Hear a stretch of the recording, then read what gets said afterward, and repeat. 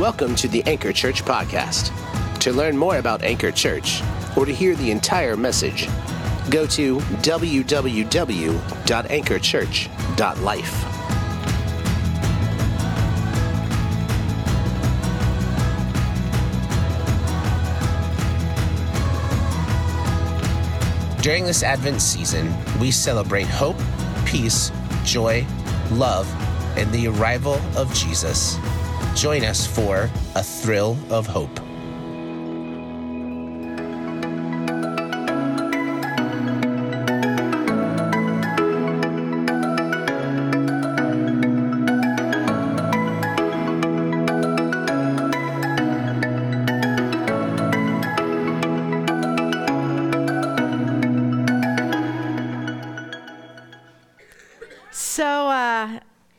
Justin already introduced me, but for those of you who this is your first time, I'm not the normal one.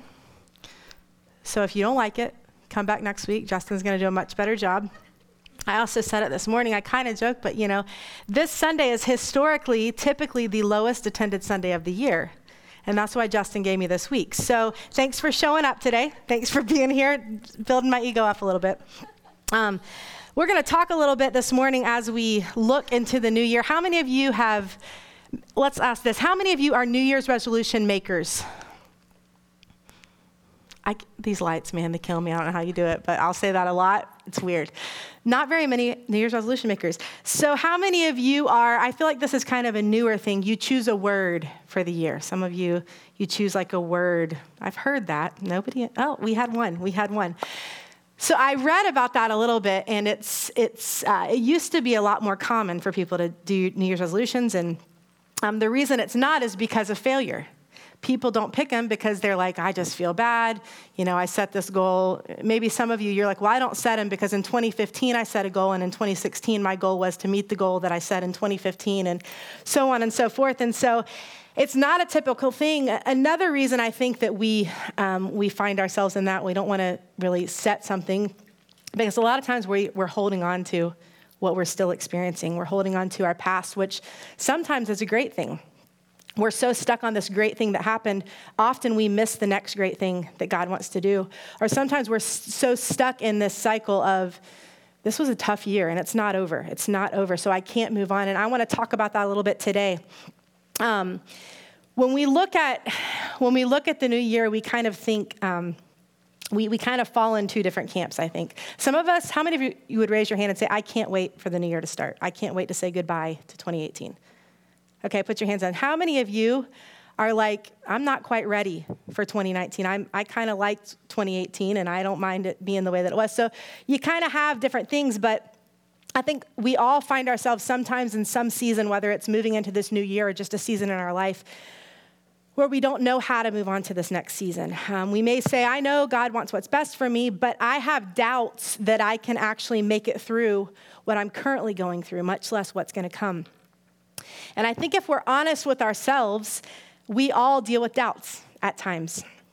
Maybe if you're a student in the room, you doubt your teacher. You doubt they should have given you that assignment over the weekend. Maybe you doubt your parents. Maybe you doubt your children. You doubt your bosses. Maybe you doubt the government. There's a lot of different ways that we doubt. And I really think we don't want to admit it in a place like this, but we have all had doubts about God. Maybe sitting, maybe it's in silence that you're like, God, I don't know why you're doing this. I doubt you can get me through this. I doubt you can pull me through this. Or some of you may would say, no, I always have faith, and that's not true. If you're saying that, go ahead and just stop telling yourself that lie. There's a point in your life where you either have doubted or you are going to doubt. I think that there's moments where we can admit that maybe we don't say it out loud, but we'll look at God and be like, really? Like, are you really doing this to me? How many of you, like right now, you're like, I've been saying it all morning, I've been saying it all week, all month, all year. Like, what are you doing, God? And that's what we're going to talk about today. We're going to examine the doubt that we have in our lives. So maybe you're not ready to face it, but we're going to face it a little bit today. I'm not going to promise you that this message is going to make your doubts go away. I'm not going to say I have some magical spell that all of a sudden you leave here and everything is perfect and you're not worried about anything. But we are going to learn how to better deal with doubts that we might have. Today we're going to talk about a specific doubt that I think that you can apply to something that you have gone through, that you are going through, that you will go through. And it's, I doubt I'm going to be able to make it through this. I'm not going to ask you to raise your hand, but how many of you have said that about something? I doubt that I am able to make it through this. Maybe right now you're looking at the new year and you have circumstances that cause you to have this doubt moving into 2019. Maybe you're going through something right now and you're saying, I don't even know if I can make it through a week, through one more week of this, because I'm in a storm right now that I can't see the other side of it. I'm experiencing something. Maybe you're not in that and you're like, everything's good right now. But the reality is you're going to get to a place where you are going to say, I can't get through this. I don't know how I'm going to make it through this next step. I'm going to pray before we get started into the message if you bow your heads. Dear Lord, I just thank you so much for the opportunity, Lord, to speak today. And as Justin already prayed it, I'm going to pray it for myself, Lord, that you would empty me right now and fill me up with you. May I say nothing that I want to say, but I say everything that you want me to say. And I pray maybe for the person in this room today who needs this the most, who needs the encouragement that you are greater than anything that we're going through. May that not just be something that we say or that we read on the screen, Lord, but it would be something that we believe in our lives, Lord. And it's hard for us to let go of that control and give it to you, even though we might know in our head that you're bigger than what we're going through, Lord. I pray that you would help us to have the ability to do that today and give it to you, Lord. We thank you so much for what you've done and what you'll do. We ask all these things in your name. Amen. So how many of you are motion sick people? Like you ride in, like we're about to drive to the Georgia mountains and I'm dreading it because when we get to the mountains, I can't. Justin's like, just look straight, just look ahead, just look ahead. And I don't want to drive. I wouldn't get sick if I was driving, but I'm not good driving in the mountains when I don't know where I'm going. So how many of you, like, you can relate? Maybe you get seasick, maybe on an airplane, you're like that, you have to have one of those bags. You know, you're one of those people. I'm that. And I didn't, as I've gotten older, like even like going on roller coasters and stuff, I never used to get sick. Now I'm like, I just don't feel good. I remember my senior year, I went on a cruise with a group of friends. And it got rocky out there. It got rough, and we didn't get to go to the port or whatever, and I was sick as a dog. So here I am, 17 or 18 years old, and I am sick, and I'm not just sick, I'm sick without my mom, right? Like, it stinks to be sick alone. So when you're sick, you need some space, right? You know what the bathrooms are like in a cruise ship and an airplane, right? You need some space. You can't do it. And I remember I would just pray. Maybe you've prayed a prayer like this, like, God, if you'll just let me feel better, I'll never sin again. I'll give you all my money. I'll never miss church. Whatever you want me to do. Like, I was making deals with God at that point. Like, I got to get through this. Like, we are not stopping anytime soon, and this cannot continue. All my friends, like, nobody's around because I'm sick. Who wants to be around the sick girl on the cruise ship? So I'm praying, and I like start to feel better. I'm like, you got me, God. You heard me. And then it came again. And it continued and continued. And I felt like at that point, I was not going to make it. I could not get through another minute. And right now, I can sit back and I can tell that story and I can laugh about it. And maybe for you, you have stories like that where you can laugh about it. That was a storm. But maybe your storm is not something you can laugh about. Maybe it's something that you're sitting there and you're like, there's nothing funny about it. There's nothing I can sit back and look at it and learn from because I'm struggling. Maybe for you, you're single. And singleness has become a storm in your life.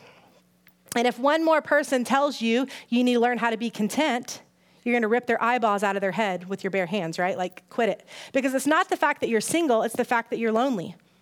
And that has become a storm in your life.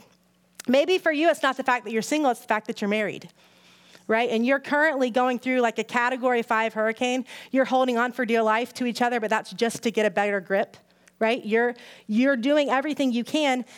So maybe for you, marriage is that storm that you're going through. I'm gonna bet, I shouldn't bet, right? I'm gonna say that in this room, I bet there's some of you who that's a struggle. Your marriage maybe is hanging by a thread, and you're like, I don't know what to do. This is a storm, and I don't even know where to begin, so I don't even try. I'm just going through every day hoping, am I holding on tight enough? What can we do? Maybe for you, your job. You have a storm in your career. Maybe it's a storm in your finances. Maybe you're dealing with stress and anxiety. Maybe there's fears that you have. And I don't know what your storm is that you're going through, but everybody, I think, is going through something. Justin talked about a story, which I'm going to talk about today. He's talked about it a couple times. It's kind of one of those just favorites. But I'm going to take it from a little bit of a different angle. And I'm going to tell you one sentence. It's going to be on the screen in just a second. But if you hear me, like if you want to stop listening to me from this point because you're already bored, then just hear this one thing. If you'll just hear this one thing and let it sink in for you, it is this. The one who is in you is greater than what you are going through. The one who is in you is greater than what you are going through. And you might go, that didn't help me. That didn't help me anyway. Well, you're right, because that statement isn't going to change your circumstances. It's not going to make your storm go away, but maybe God is not trying to change your circumstance. Maybe God is trying to change you. And sometimes that's hard for us to swallow. Like, what? Are you kidding me right now? I'm supposed to be going through this? I didn't say that. What I said was maybe what you're asking for is God to just take the circumstance, take the storm away, but maybe the process of that circumstance is what he's using to try to change you. The one who is in you is greater than what you are going through. Now, that statement is only true if you're a Christian. There's some people I would bet in this room, and I'm really glad you're here, that you're not a Christian. And the only thing that's inside of you is you. And you're not going to be strong enough to sustain this life. You need Jesus. And we'll talk about that later on in the service about how to have a relationship with Jesus. But if you're a Christian and Christ lives in you, then he is bigger, he is greater than what you're going through. So maybe you've got that in your head a little bit. Maybe you didn't have to know, you didn't have to think about this storm. Maybe you deal with it every single day of your life, but you have something in you. We're going to look at this passage. It's in Matthew 14. I'm making it hard for them back there because I'm jumping around in this passage, so they're going to do the best they can, but I will read the verses really clear so you can get it. But we're going to look at Matthew chapter 14, and there's 4 accounts in the New Testament about the life of Jesus. It's Matthew, Mark, Luke, and John, and I like Matthew a lot. We start out with Matthew. Matthew is the only one who gives his conversion account. He writes about that in Matthew chapter 9. But if we look at chapter 14, this is a place where Jesus had just finished feeding the 5,000 with 5 loaves and 2 fish, and maybe you're familiar with that story, maybe you're not. He basically takes a happy meal and he feeds a whole lot of people. So Jesus did that. So that's where we're going to pick up in verse 22. And it says here, and immediately, now when he says immediately, that literally means immediately after he fed those 5,000. Immediately after that happy meal became a lot of food, this is where he was. It says, immediately Jesus made the disciples get into the boat and go on ahead of him to the other side while he dismissed the crowd. So the couple of things that are interesting here is this. Jesus didn't ask the disciples. He made them. He didn't say, come on, guys, you guys want to? He's like, no, let's go, Peter. Come on, let's go. You guys, let's go. Peter, John, go over there, go to the other side and get on the boat. And you might say, well, why did Jesus make them do that? And I think there's a simple explanation of that. And first of all, it's this. At that time and in that place, Jesus was like a rock star. He had literally just fed all these people. Like everybody that was around, like they knew who Jesus was. And the disciples, right, they were the like roadies. They were the crew. Maybe they weren't the rock stars, but they were the closest one to the rock star. And sometimes when you're in that place, you kind of get lost into the attention that you're receiving, right? You get prideful, you get arrogant. And I believe Jesus was trying to protect them from that place so that it didn't dominate them. He says to them, I have a better plan for you. I don't want you to have attention. I don't want you to get attention. But what I want you to go get on the boat and get out ahead of me to the other side. The second thing that's implied in this verse, it doesn't clearly say it, is that he's going to join them later. He's basically saying, okay, we're here now. There's where we're going to go. I want you guys to go. And in a little while, I'm going to join you. I'm going to be there with you. So those 2 things, it's important to hear that from verse 22. Would you agree that Jesus knows everything? Yes, I'm going to ask you to crowd participate with me. So we know that Jesus knows everything. He's not limited by anything. He's not limited by time. So when he sends the disciples out to that boat to the other side, do you think Jesus knew that he was going to be sending his disciples to experience a storm? Yes or no? Yes. So I'm going to do something here. Maybe you're in this camp, but I'm going to set you free from kind of some ridiculous thinking in Christian circles, as I would like to call it. Some people will say, well, if you accept Jesus, everything's going to be perfect. You're never going to have any problems. Nothing bad's ever going to happen. Your kids will make straight A's. Your pets are always going to be healthy. You'll always have a great job. You'll wake up every morning and you'll sing zippity-doo-dah, whatever that looks like. Well, that's a lie. That is not true. And so Don't get caught up into that. Well, listen, I started going to church and I started a relationship with Jesus and now my life is just crazy. I thought it was going to be perfect. It's not going to be perfect, and he never said that. The reality is that as a follower of Christ, there's going to be some days that really suck. I probably shouldn't have said that really stink. It's a strong word, but it's a true word. Because the reality is, how can we conclude that following Jesus is always going to be easy when the one we're following went to the cross? How can we think that it's going to be easy when the guy that we followed, he experienced the worst death, the most non-deserved death on the cross? So there's going to be days that are tough for you following Jesus, but at the end of the day, if he's in us, then he's greater than anything that the world throws at us. He's bigger than all of that. We're going to look at verse 23. It says, after he had dismissed them, he went up on a mountainside by himself to pray. That night, he was there alone. So just a second. He puts the disciples on a boat, right? And he says, I'm going to go join you. But does this verse tell us he went and joined them? No. He didn't join them. He went on a hike. He put on his backpack. He strapped on his boots. All the while, which we're going to see in just a second, the disciples are going through this crazy storm, and Jesus decides, I'm going to go up a mountain by myself, and I'm going to pray. Verse 24 says, and the boat was already a considerable distance from land, buffeted by the waves because the wind was against it. So if we look at the disciples and we look at Jesus, we see two very different situations. Jesus is praying on the mountain. I would call that kind of a peaceful situation, right? And the disciples are experiencing the opposite of peace because they are in this storm.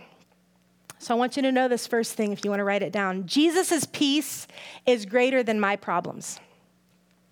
Jesus' peace is greater than my problems. Maybe you've seen this before and you've questioned this, but you see these people that looks like they're going through impossible situations, yet they still seem to have unwavering faith. How do they do it? You're like, I don't know. That is not me. Trust me, I'm not that person. You would never think I have unwavering faith. But it's because Jesus promised his peace in John 14:27, and that it would be greater than what the world gives. It says, peace I leave with you, my peace I give you. I do not give to you as the world gives. Don't let your hearts be troubled, and do not be afraid. So we see that Jesus is at peace up on the mountain while the disciples are in the storm. So I'm going to kind of translate what's happening here when we go back here to Matthew 14. So these guys were in the middle of the storm. Jesus is up praying in the mountain by himself. And something I'm thinking about here is, this week I was kind of thinking about it, is that don't we love people more when they do what we want them to do, what we ask them to do? We love them more. I was in Publix the week before Christmas last week, whatever. Time is in a weird place right now. I don't go to Publix much. We're Shipped people. It has changed our lives. If you're not a Shipt person, I'll give you a code and you should try that. But another reason why I'm not is because I will go there for one thing and leave with 7 things and not even the one I went in with. How many of you, you can relate? And I'm like, oh, I go to the cereal aisle and I'm like, oh, all these cereals. And then we throw them all away because they're old. That's kind of my story. But I'm there, and I'm there with everybody who last minute forgot their butter or whatever the thing is that they need. And there are not enough lines open, first of all. Never. There's never enough lines open. But this lane opens up, and I'm booking it. Okay, I have things to do. And as I'm walking, I see this elderly lady also making her way to that line. And my heart was not so pure. And I'm like, if she dares get in front of me, no. I have got things to do. I've got to get there. So she's coming, and she's got this little smile on her face. And I'm like, stop smiling, because I swear if you get in front of me. So we get over there, and she goes right around me. She doesn't even go there. And so I'm thinking to myself, oh, she is so sweet. She must love the Lord. I'm sure she goes to church all the time. But how different my perspective would be about her had she gotten in front of me. I wouldn't have been saying, oh, she's so sweet. I would have been like, this is the worst person ever. Who is she?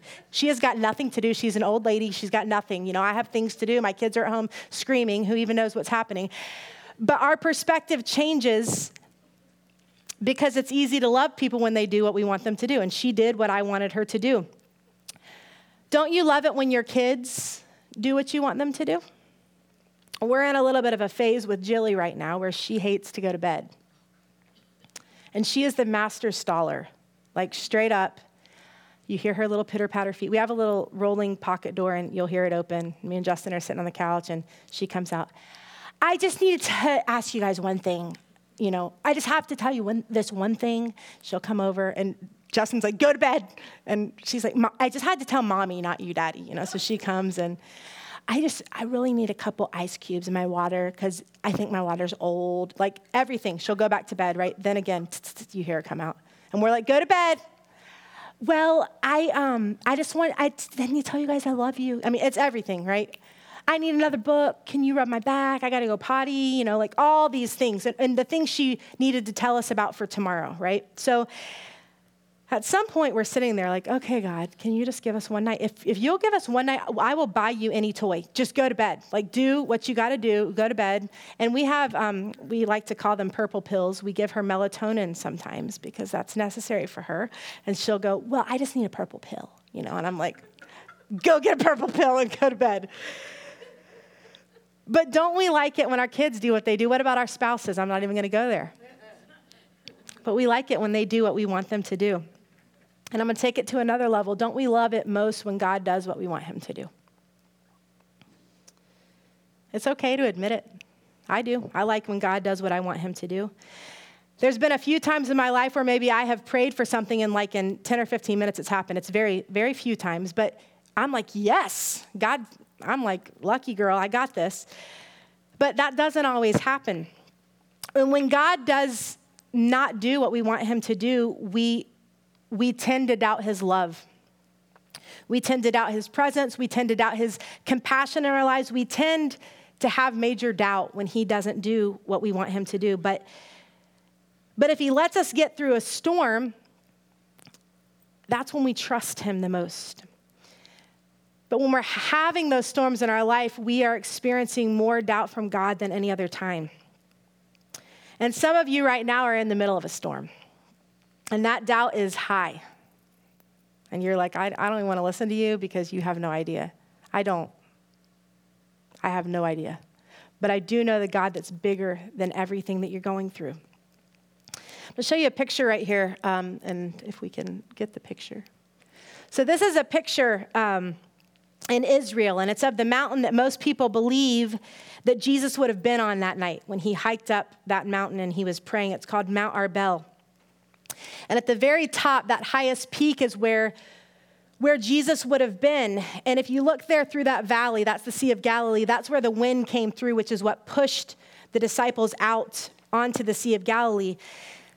So Jesus would have climbed this mountain and been this area right here. And if you look here, this is the highest peak, right? This is the highest point on the Sea of Galilee. And from this part of the mountain, you could see the entire Sea of Galilee. What that means here is that even when the disciples were in the middle of the storm, they were always in the sight of Jesus. Jesus always sees us in our storm. Maybe he wasn't on the boat with them. Maybe he wasn't on the shore, but he could see the storm the entire time. But Satan tries to tell us otherwise, that he can't see us. He doesn't care about you. He's letting you go through this. He doesn't care about you. And the second thing I want to tell you is that God's truth, that he sees us, that's greater than the enemy's lies. See, Jesus himself said that the enemy is the father of lies in John 8:44. And one of the largest lies that we're tempted with and to believe in a storm is that Jesus must not care for us. How could he allow us to go through this if he cares about us? John 8:44 says, you belong to your father, the devil, and you want to carry out your father's desires. He was a murderer from the beginning, not holding to the truth, for there is no truth in him. When he lies, he speaks his native language, for he is a liar and the father of lies. But we're reminded beyond that in 1 Peter 5:7 that we can cast all our cares on him. It says, cast all your anxiety, cast all your cares on him because he cares for you. I think about this as maybe a time when, let's say I'm at the park, or maybe you go to like water parks, or you're at the field or something with your kids, and maybe on a playground, and you're not right there with them. You're maybe sitting off to the side. And I can think about times where maybe my kids have been playing in the park and I'm watching them. I see them doing something that obviously they think is really cool because they've been doing it for 20 minutes straight. And I'm like, what's that weird move that they're doing? They're doing that move, and then they run over and they say, Mommy, Mommy, Mommy, watch this cool thing. Watch me do this thing. Watch me, going on and on and on. And it's like I'm sitting back saying, I've been watching you. I never stopped watching you. I've been watching you for the last 20 minutes do this thing that you're doing. And I believe that is what Christ has to tell us sometimes when we don't think. They didn't think I saw them. They didn't think I could see what they were doing. And I think that's an easy place to lose sight of God in the storm, is that we don't believe he actually sees what we're going through. Let's look further into verse 25. It says, shortly before dawn. So he let them stay out there for a little bit. This doesn't say immediately. He went down off the mountain and got him real quick and saved them from the storm. No, it says, shortly before dawn, Jesus went out to them walking on the lake. So I think with this, we could say that Jesus is the original storm chaser. The storm is going on. And Jesus, he goes out to them. And we see in the picture a minute ago how high Jesus was. And so what did he have to do to get to the disciples, right? He had to come down. He had to go down to where they were. And I believe that's symbolism for humbling himself. The Bible says in Philippians 2 that he humbled himself and became obedient unto death. He humbled himself enough not to run from the storm, but to walk to them in their storm. And though he didn't get there when they said he should get there, he was always on his way there, even when they couldn't see him. Because he's that original storm chaser, and he's coming towards you in the middle of a storm. He may not be there when you want him to get there, but I can assure you that he is never late. If you're a parent, you can relate probably to a story like this. We used to live in a 2-story house, and I remember when Jilly was little, we put her in bed. It's always Jilly with the sleeping. Davis is like the dream kid on sleeping, not Jilly.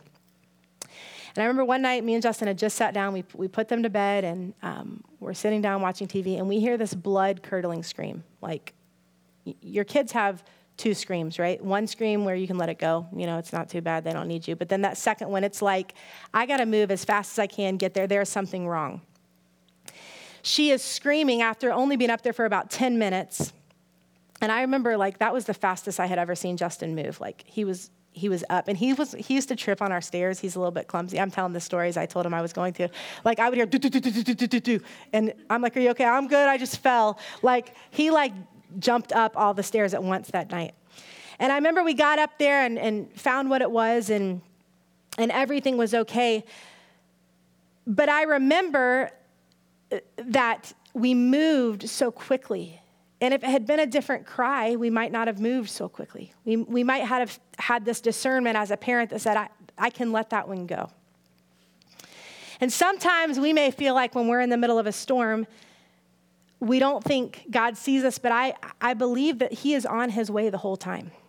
When we have that blood-curdling scream, that the only thing that can fix it is God, I believe from the moment we scream, he is moving toward us the whole time. And in Jilly's mind, we didn't get there fast enough. But the minute it happened, we were moving towards her. We never stopped moving towards her. I believe that this morning when you woke up, God took a step toward you. I believe when you leave today, God's going to take another step towards you. And tomorrow when you wake up, he's going to continue to take a step towards you, because the one who is in you is greater than anything that you're going through. And he is not going to leave you alone ever during a storm. So in this story, they're walking. We're going to get to this point where they're walking on a lake. How many of you have ever tried that before? Tried walking on water? So we had a pool growing up, and we put little swimmy things on our ankles. I don't really know why that would make us, but we did it. And I remember there's 4 kids in my family, and we all did it. But when my youngest brother did it, he fell back and hit his head. It became this thing. We were all like, oh, let's try this, walk on water. And so obviously it didn't work. We got wet. We fell. We didn't succeed in that area. And when the disciples saw Jesus walking on the lake, they were terrified. And they were terrified because Jesus showed up in a way they did not expect to see him. Because the reality is you can't fit Jesus into this schedule or this system or this structure, and he's not going to do things exactly the way we see fit, which is a little bit hard for us ladies, us control freaks, right? Jesus is supposed to be here, and here's how it's going to happen. And if he could get here then, oh, it would be really great because we have this thing and it would help, all those things. But he does not fit in our categories. When Jesus shows up, it's often in a way that we don't expect to see him. See, they're not expecting Jesus to walk on the lake, and so it says that they were terrified, and I believe terrified there is Greek for they messed their pants. They were like, what is this? Like, who is this person that is walking to us? And they cried out, it's a ghost. It's a ghost coming out to us. They cried out in fear, but Jesus immediately said to them, take courage, it is I, don't be afraid. A truth for you to remember is that Jesus always speaks in the storm. Jesus is always speaking in the storm. I believe we have to look at storms as not our opportunity to speak to God, but as an opportunity to be silent so that we can hear him speaking to us. And when we have storm going around us, there's already a lot of noise. We don't need to add to that noise. We need to be silent so we can hear his voice. Maybe if there's no storm in your life, I know for me, when things seem good, I kind of walk through thinking, I don't really need him. I'm okay. I got this. I don't need him. But when you go through a season where you're hurting, where you're struggling, you need him so much. And the reality is we need him even when we're not going through a storm. I've heard a flight attendant say before, when you're on the plane and they give you those safety instructions, like open your card. Or, like maybe you're that person, you're scared to fly. And you're like, okay, how do I do this? But I feel like most of the time people are still kind of talking. They're not really paying attention to what happens. But I heard one say one time, but you let those safety masks fall. And all of a sudden, do I put 2 on? Is there a flotation device? Do I put it on my kid first? Because they're terrified. They want to listen, right? They want to hear. They want to know the instructions because they're uncomfortable. One of the things I'd like to encourage you with today in that is that when you're in the middle of a storm, if you're in the middle of a storm, don't miss an opportunity to hear the voice of God in a way that you would have never heard it had he allowed things to be calm in your life. See, Jesus loves us enough to let us go through storms. And maybe that's a backwards way of thinking. You're like, you are nuts. He loves us and he wants us to go through these storms. Number 3 is this, that God's calling is greater than my comfort. And sometimes these storms are kind of a calling in our life. One of the biggest pills for me to swallow is that God's biggest desire for my life was not for me to be as comfortable as possible. He didn't say, take up your mattress and follow me. He said, take up your cross and follow me. If we look in Matthew 14:27-29, Jesus called Peter out of his comfort zone and into the unknown. 27 says, but Jesus immediately said to them, take courage, it is I. Don't be afraid. Lord, if it's you, Peter replied, tell me to come to you on the water. Come, he said. Then Peter got down out of the boat and he walked on the water and came toward Jesus. Ask yourself this question: where in the scriptures did God ever ask anybody to do anything that was easy or made sense? However, his calling to these things means he's going to see us through it because he always finishes what he begins. Philippians 1:6 says, being confident of this, that he who began a good work in you will carry it on to completion until the day of Christ Jesus. We're going to look there again at Matthew 14:28. It says, Lord, if it's you, Peter replied, which by the way, Peter, he just said it was him. He said, it is I. If it's you, Peter asked. So at this point, Peter's pretty skeptical in the storm. Sometimes you're skeptical. Sometimes you're like, I don't know. I don't know if that's God's voice. I don't really know what I'm listening for. I got questions. Peter continues and said, Lord, if it's you, tell me to come to you on the water. And he replies, come. He says, all right, if you want to do this, let's go. Come on. He said it in just one word. He didn't say, okay, take your time, breathe, make sure your legs aren't shaky. You can't be nervous. You've got to look at me. He didn't give him instructions. He simply said, come. And I would ask you today, what is your one word?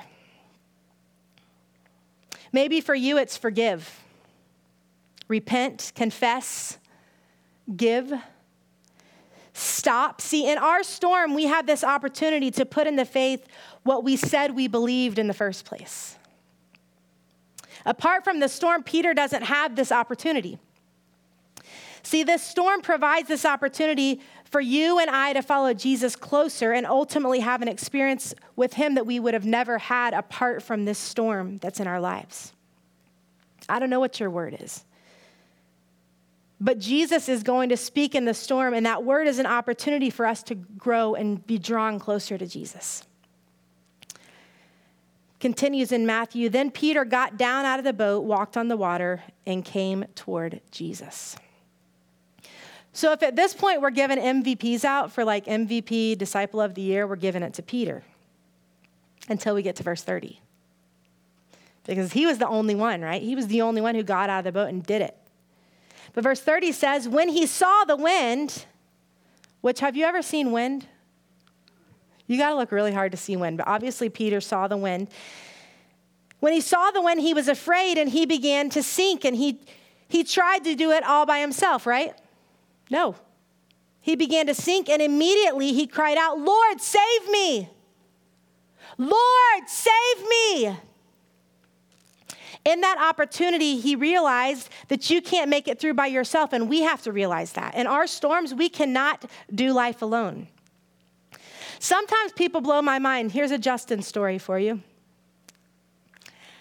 Nobody's going to want to admit it, but I'll admit it for Justin. He will not ask for directions, and he will not ask for help like with a car, and he is not a car guy.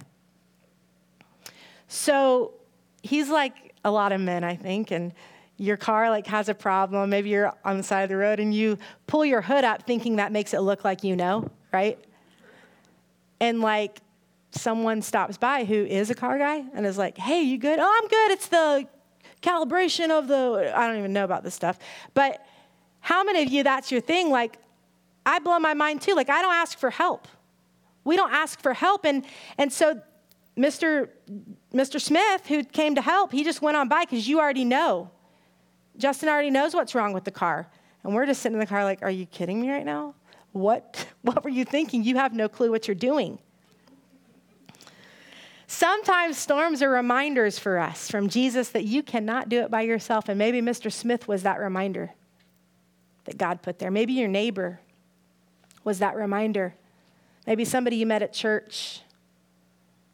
Maybe a mom who was playing at the park with you the other day was that little reminder that you can't do this stuff alone. We say it here, you cannot do life alone. Peter realized that he couldn't do it alone because I'm sure that as Peter's walking across the lake, he's feeling pretty good about himself, but all of a sudden he starts to sink and he realizes, I can't do this. Maybe you realize, maybe you're starting to realize, I can't do this by myself, and there's only one phrase that you could say, and it's, Lord, save me. Maybe that's where you are today. Maybe you're in the middle of a storm and you're sinking and you feel like it's all so bad. It's about to go down really fast. And there's 3 words that I would encourage you that you need to pray today. And it is, Lord, save me. I'm in the middle of a storm right now. Lord, save me. My kids are driving me nuts. Lord, save me. I'm about to lose my job. Lord, save me. I feel like I'm alone and nobody is ever going to notice me. Lord, save me. Those 3 words are so powerful. And the reason why is because what it says in this next verse, in verse 31, it says, immediately.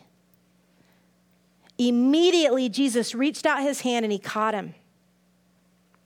Jesus didn't say to him, no, I'm going to let you swim for a little while, Peter. I'm going to make you wait it out. I'm going to say to you, you should have been looking at me. No, he immediately reaches out his hand and he caught him. I've heard this story taught a lot of times, and this next point, Jesus says, you have little faith. And I've heard it preached at, like, you have little faith, like getting on to Peter. You have little faith, but I imagine that Jesus was kind of laughing. Like, you have little faith. Why didn't you see me? Why didn't you recognize me? Why did you doubt me? Come on, I had you all along. I have had you all along, and I still have you all along. And it was in that moment that Peter realized, I need the Lord to save me. Don't miss this part. The storm was still going on this whole entire time. But the difference in this story and this storm was that Jesus had him by the hand during the storm. And that was the difference maker. Your storm is not necessarily going to stop. But if you can just reach out, the Lord is waiting for you to reach out. He wants to save you through that storm. It doesn't mean everything's going to get fixed. But when you have him there with you, it changes the game for that storm. It changes the outcome for that storm. This next point I want to make is that we is greater than me. We is greater than me. I've said it, I'll say it again, is that we cannot do life alone. Galatians 6:2 reminds us that we're to bear one another's burdens. It says, carry each other's burdens. And in this, you will fulfill the law of Christ. James 5:16 says we should confess to each other. Also, often, our problems would become miracles if we had the faith to ask for help. Pride. Swallow it. If we'd swallow that pride and ask for help, James 5:16 says we should confess to each other. Therefore, confess your sins to each other and pray for each other so that you may be healed. The prayer of a righteous person is powerful and effective. And I love this in Hebrews 10:24 and 25. It says we should encourage and spur one another on. How many of you played on sports teams, or maybe you currently play on sports teams, like maybe high school, you played on sports team? Raise your hand if you played sports. How many of you were on a team that like nobody was encouraging ever? You can remember a team that you were like, I could not wait to get off that team because when I missed, like I got in the dugout or I got on the sidelines and nobody like pat me on the back or said, oh, it's all right, you'll get it next time. Maybe you've been on a team like that. But how many of you can think of a team that you've been on where maybe you strike out, but you get over there and somebody hits you and says, hey, you got it next time. You just maybe do this. Maybe they coach you a little bit and tell you these things. They encourage you. They spur you on. Verse 24 there says, and let us consider how we may spur one another on toward love and good deeds, not giving up meeting together as some are in the habit of doing, but encouraging one another. And all the more you see the day approaching. That's why we have anchor groups. It's hard to spur each other on when you're sitting next to each other on a Sunday morning. This is not the time for you to spur each other on because I will think you're rude. But that's why we get in groups. We got play dates. We got men's groups, ladies groups, couples, families, young adults. We got all the groups, and we do that because those are places for us to encourage one another.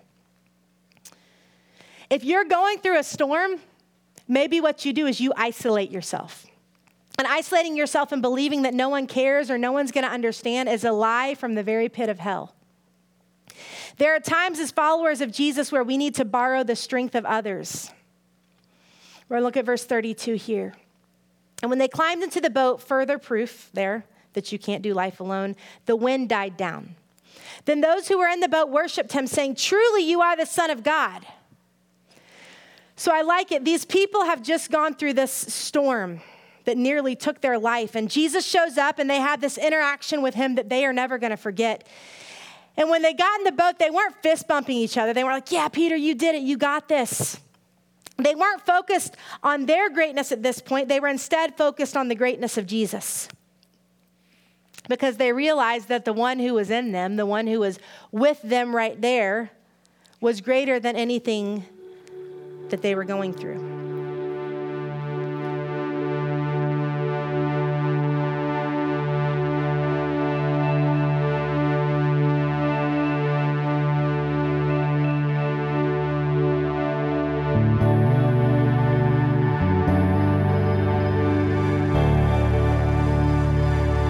Thank you for joining us today. Don't forget to subscribe to our channel for more messages like this one.